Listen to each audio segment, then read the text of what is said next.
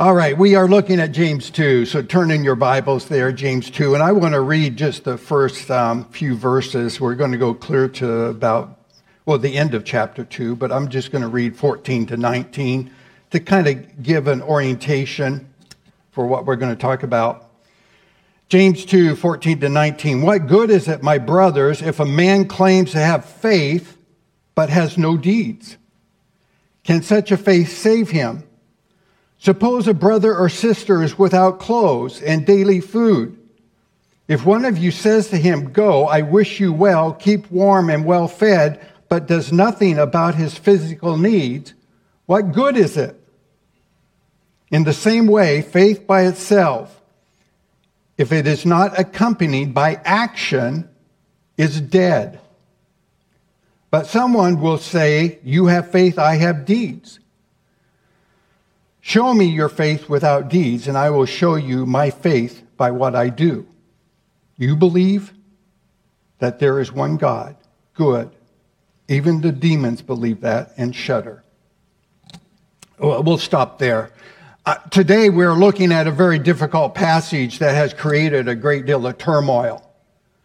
Great deal of turmoil for Christians because it has created such a confusion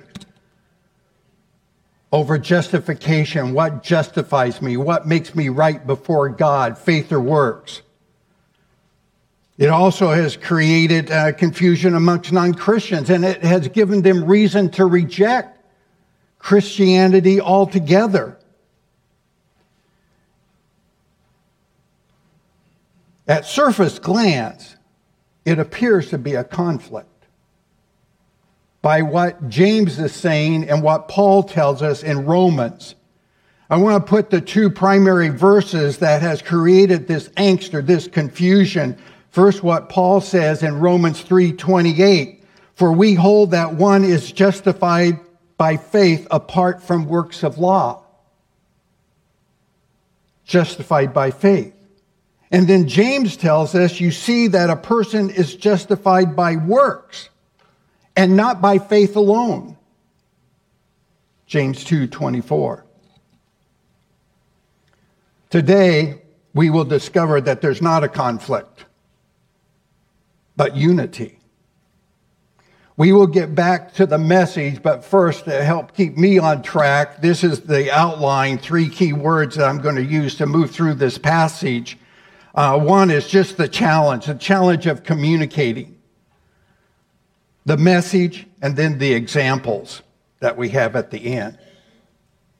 So first, the challenge, and how the challenge in communication enters into this process of God trying to communicate His word so that we understand. You know, when God decided to become a man, Christmas, taking on human flesh, we call that the incarnation. And when the perfect took on human flesh and He came down to this earth, He submitted Himself to a fallen people. What that meant, that which is perfect succumbed to accusations against Him from a trial. It led to His crucifixion as a criminal. That was the cost of the incarnation, that He became subject to that which is imperfect. We could say God's message to us became incarnated, in that He had this message that He wanted to convey to the world, and He chose to use a medium, language that humans developed. And within that, language is imperfect.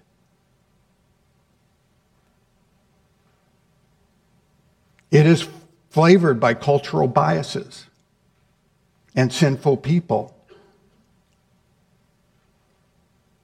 You don't have to doubt the message, but how human language has created confusion. So the message is one thing, but the confusion that creeps in through this medium of language has created this conundrum that sometimes we as Christians are in, and that have been fueled of accusations by non-Christians that the Bible is contradictory within itself. So one challenge in communicating accurately is that sometimes in human language, words can be ambiguous,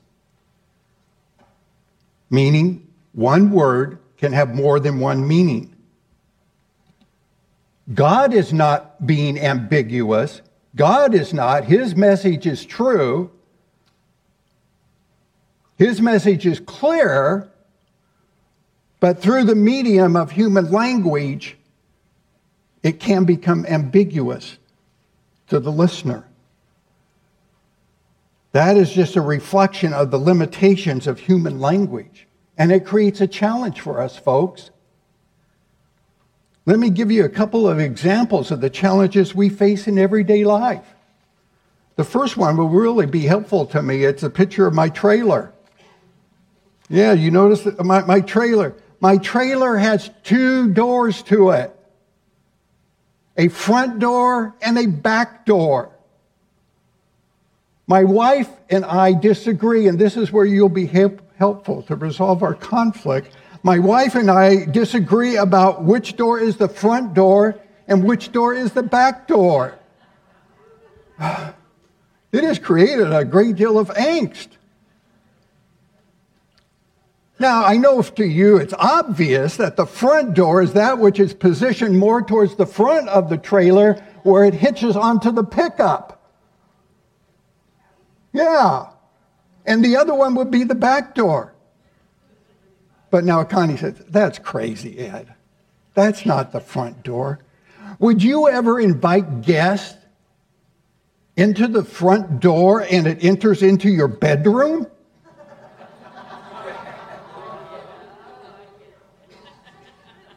The front door is where you welcome guests into the living area, where you're going to entertain them.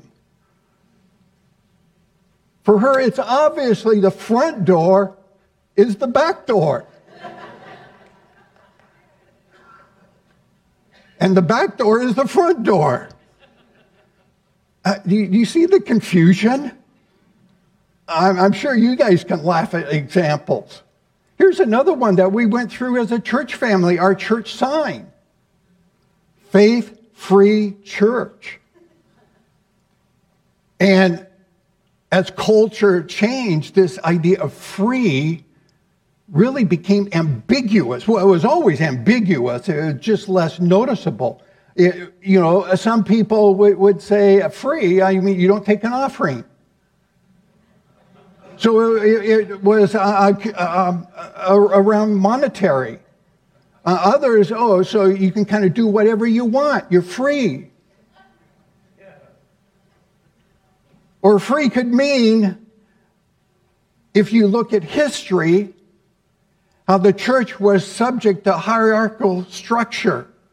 And there was a day where some Bible-loving, Bible-teaching people wanted to study the Bible in their homes, in groups.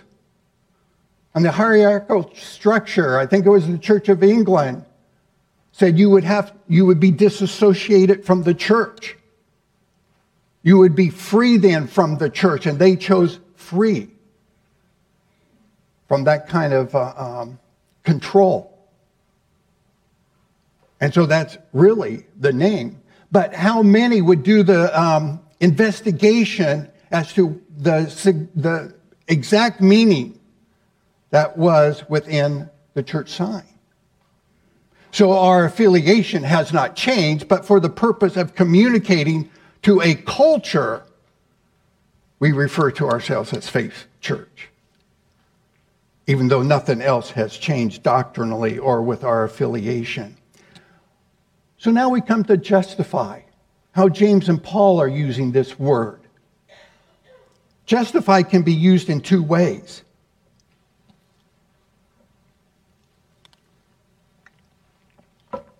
If you owe a person a debt and you pay it to them, you have been justified.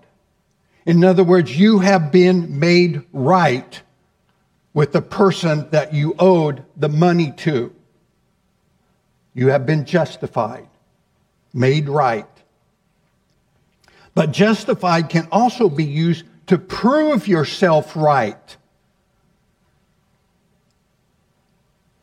In other words, you'd be saying, what is the evidence that I have been made right? You know, if you are a parent and you spank your child for something your child has done, something wrong, and someone asks you, why did you spank your child? You probably would feel the need to justify yourself. Prove yourself that you were right in the action that you took. You were justified in what you did. Here is the evidence. Being justified and giving evidence that you are justified. Now let me say that again. Being justified and giving evidence that you are justified are two different but closely related statements. So let's look at the message and try to make this even more, clearer. What is James saying in contrast to what Paul is saying? Whenever there is apparent conflict in Scripture, and as Christians, we need to acknowledge there are some difficult passages. Some passages, just like the conflict that Connie and I get in as to which is the front door and back door, you need to deal with them and learn how to communicate more effectively. So whenever there is conflict in Scripture, the first thing we need to acknowledge it. But then we need to really investigate the context. And then collaborate with all of Scripture and see if it bears light to clear up what might be an apparent conflict. So first, let's look at the context. Who is each of the authors writing to and the purpose that they're writing? First, Paul. Well, I like this phraseology. Paul explains the gospel. James assumes the gospel. Did you hear that and catch that? Paul explains the gospel. James assumes it. Boy, just read the opening chapter of Romans. The whole book of Romans is a treatise on salvation. A very theological, doctrinal work that gives clarity as to the different aspects of salvation. But Paul says in Romans 1:13, I do not want you to be unaware, brothers, that I have often intended to come to you, but thus far have been prevented, in order that I may reap some harvest among you as well as among the rest of the Gentiles. Paul is an evangelist. So his communication, his style, his language is with that in mind. And so when you read Romans, particularly that verse, Romans 3, you have to take that in mind.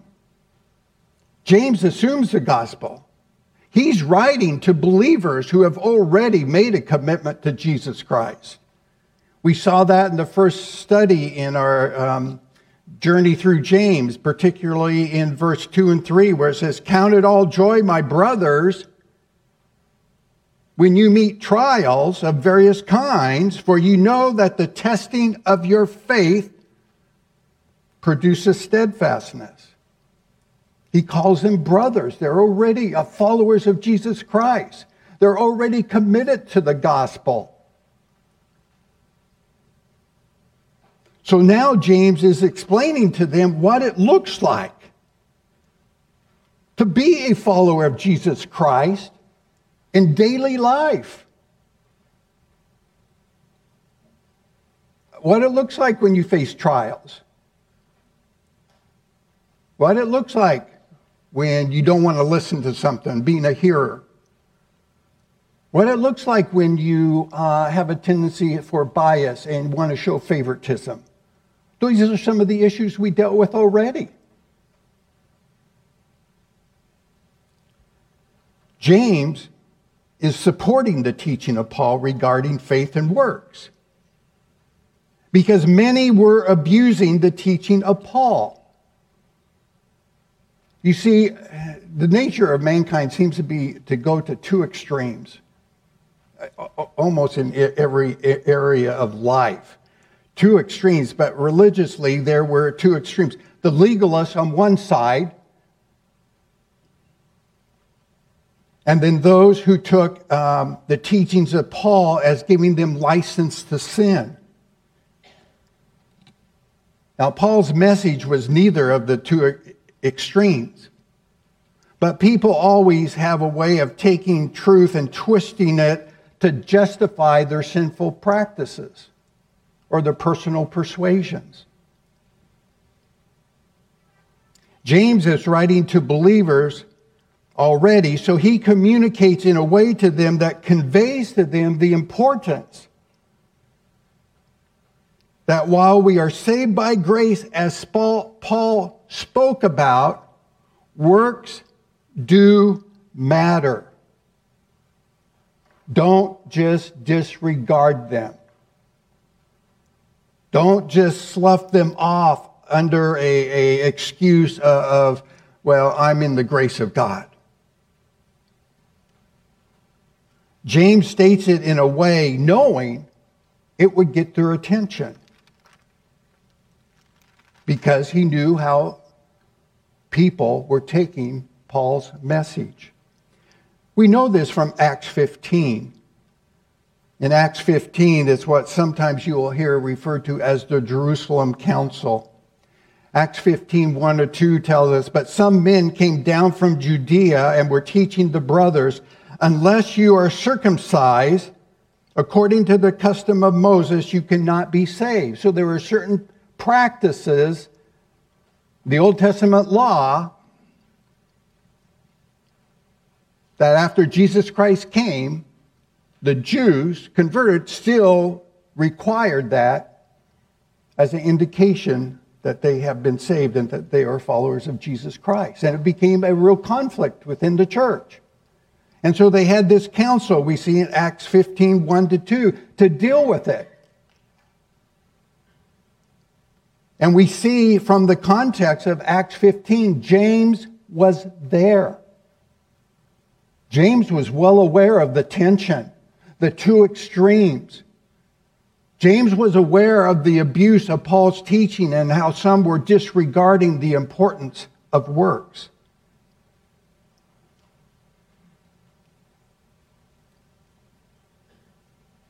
James agrees with Paul, and Paul agrees with James. In Ephesians, where it says, we are saved by grace, lest any man should boast, it goes on to tell us that you have been saved to do good works. You are not saved by good works. You are saved to do good works.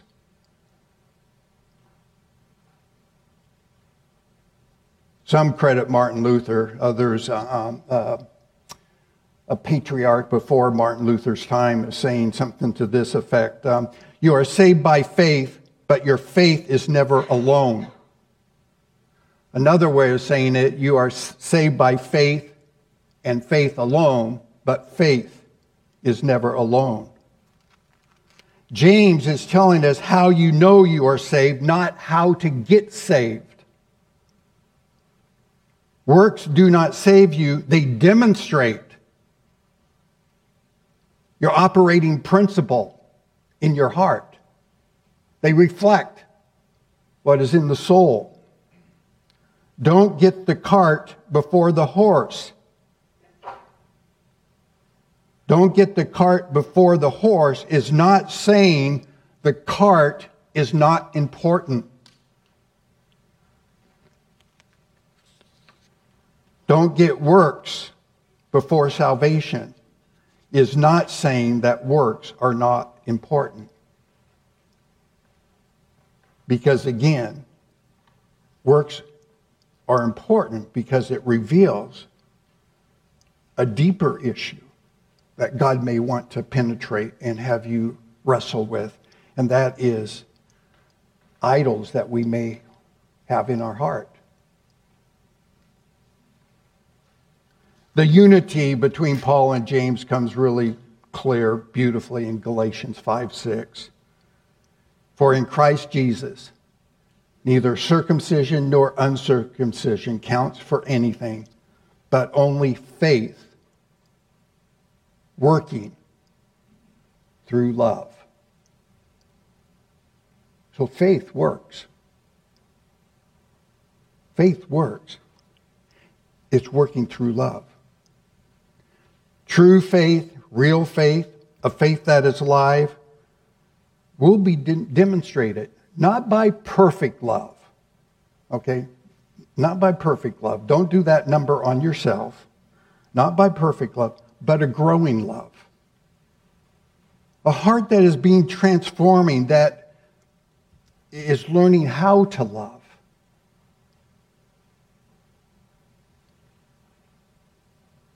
A love that is informed by Scripture so that you reflect God accurately. That's why we have in James 2:15 and 16, it tells us, well, let's start with 14. What good is it, my brothers, if a man claims to have a faith but has no deeds? Can such a faith save him? Suppose a brother or sister without clothes and daily food. If one of you says to him, go, I wish you well, keep warm and well fed, but does nothing about his physical needs, what good is it? You know, do you have a sensitive heart as a follower of Jesus Christ that when you do see the poor, well, I think we're all in a quandrum. How do we actually help them?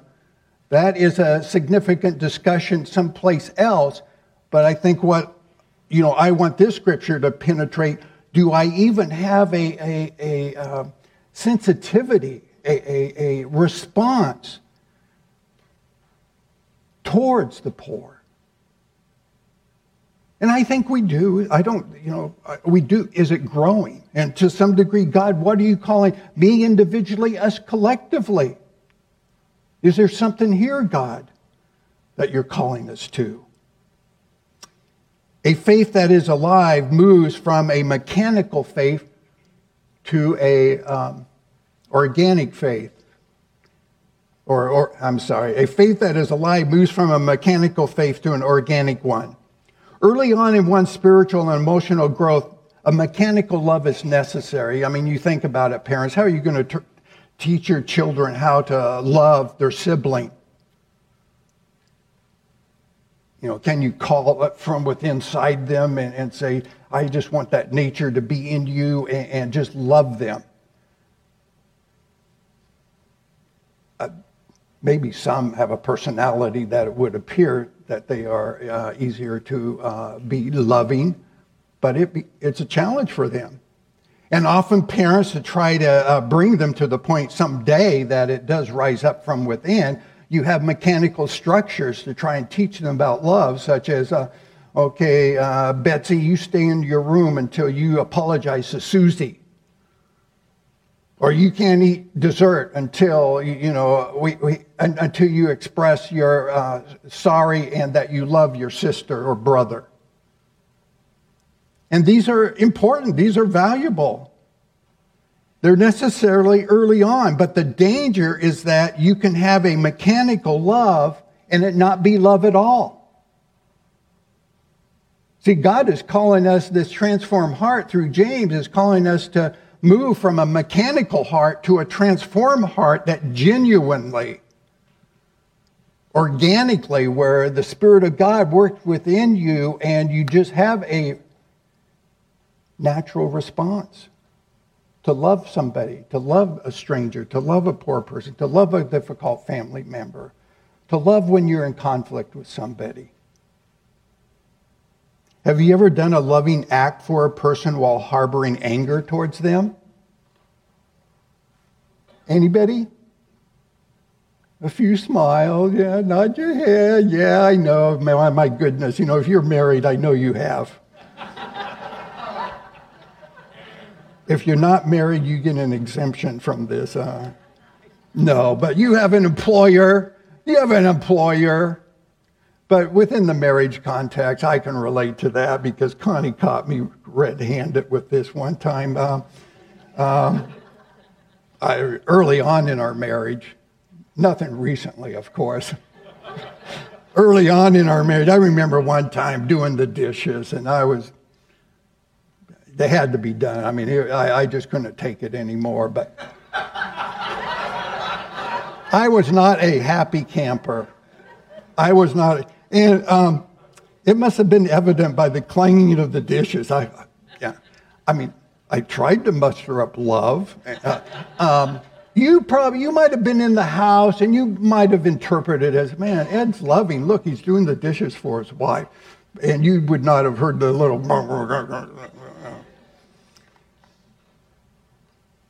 So washing dishes can appear loving, but true love, genuine love, a love that's alive, a love that gives life to other people was not in my heart, certainly. See, God wants both loving acts that show, and that these loving acts that show give evidence of what's in the heart. To help us to have a faith that is alive, that expresses of what's going on in our heart, he gives us two great examples in Scripture at the very end here. And let's look at those. The first one is Abraham. Let me just read it, James 2:21-23. Was not Abraham our father justified by works when he offered up his son Isaac on the altar? You see that faith was active along with his works. And faith was completed by his works. And the scripture was fulfilled that says, Abraham believed God and it was counted to him as righteousness. And he was called a friend of God. See, what saved him there, we see in the latter part, Abraham believed God and it was counted to him as righteousness. His action, his deeds showed his great love for God, his trust and confidence in God. That even his own son, he did not put as an idol to replace God. But he could only love his son appropriately if he was willing or if he understood that his son was a gift from God and that God is supreme. It's not a statement of not loving his son at all. What Abraham shows is this incredible love that goes beyond, that is willing to sacrifice anything because he knows that God is good and that God's in control. And even though God has asked him to do a most difficult thing that from our culture and time seems very strange, it reveals, it pulls a curtain back from Abraham's heart and shows you and I what is in there in terms of his devotion and love for God the Father, that he would trust that God was going to provide a way, even in difficult circumstances with his own kids. So Abraham serves as a good example of love. Acts of love that you and I need to be growing in, to continue to grow in, to where I can wash dishes and be happy, truly, that I can minister and serve my wife, regardless. It's the 7th time in a row I've done him. That was just the human flesh.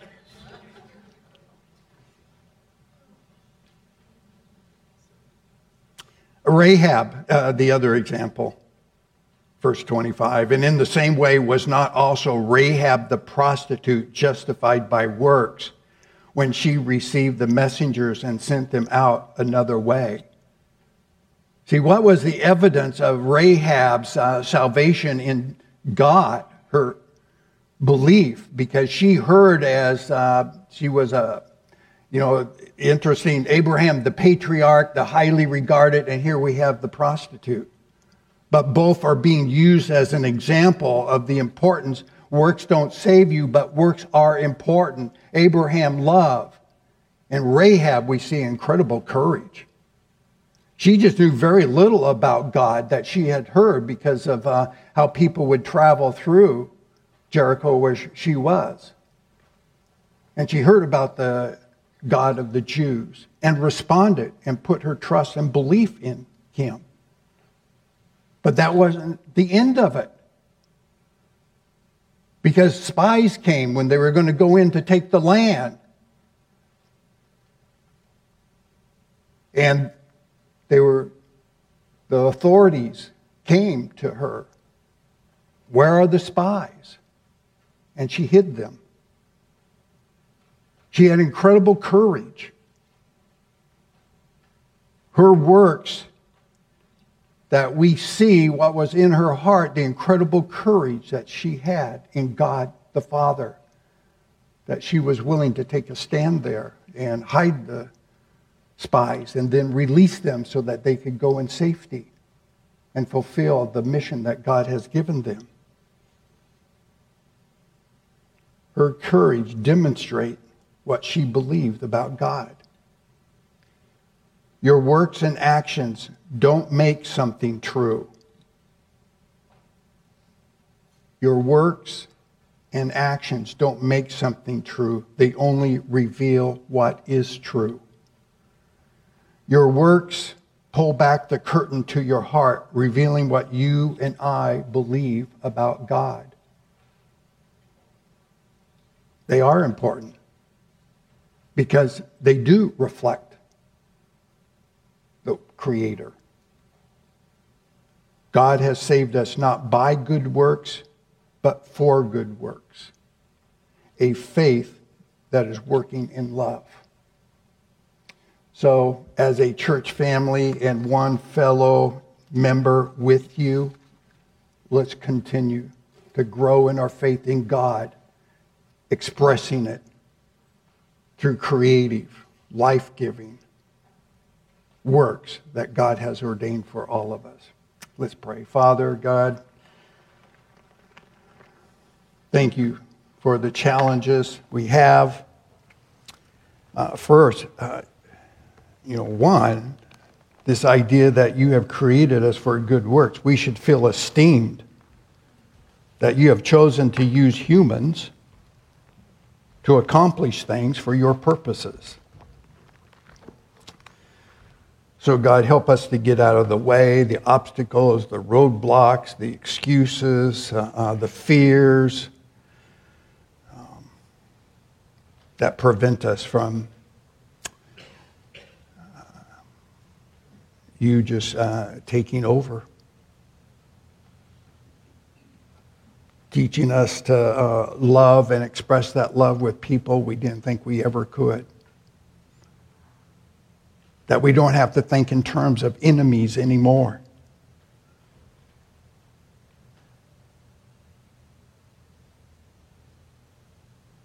So God, thank you for this challenge you give us. Thank you for James and Paul, how united they are, that you have found a way that we can understand clearly what they both are saying. Amen.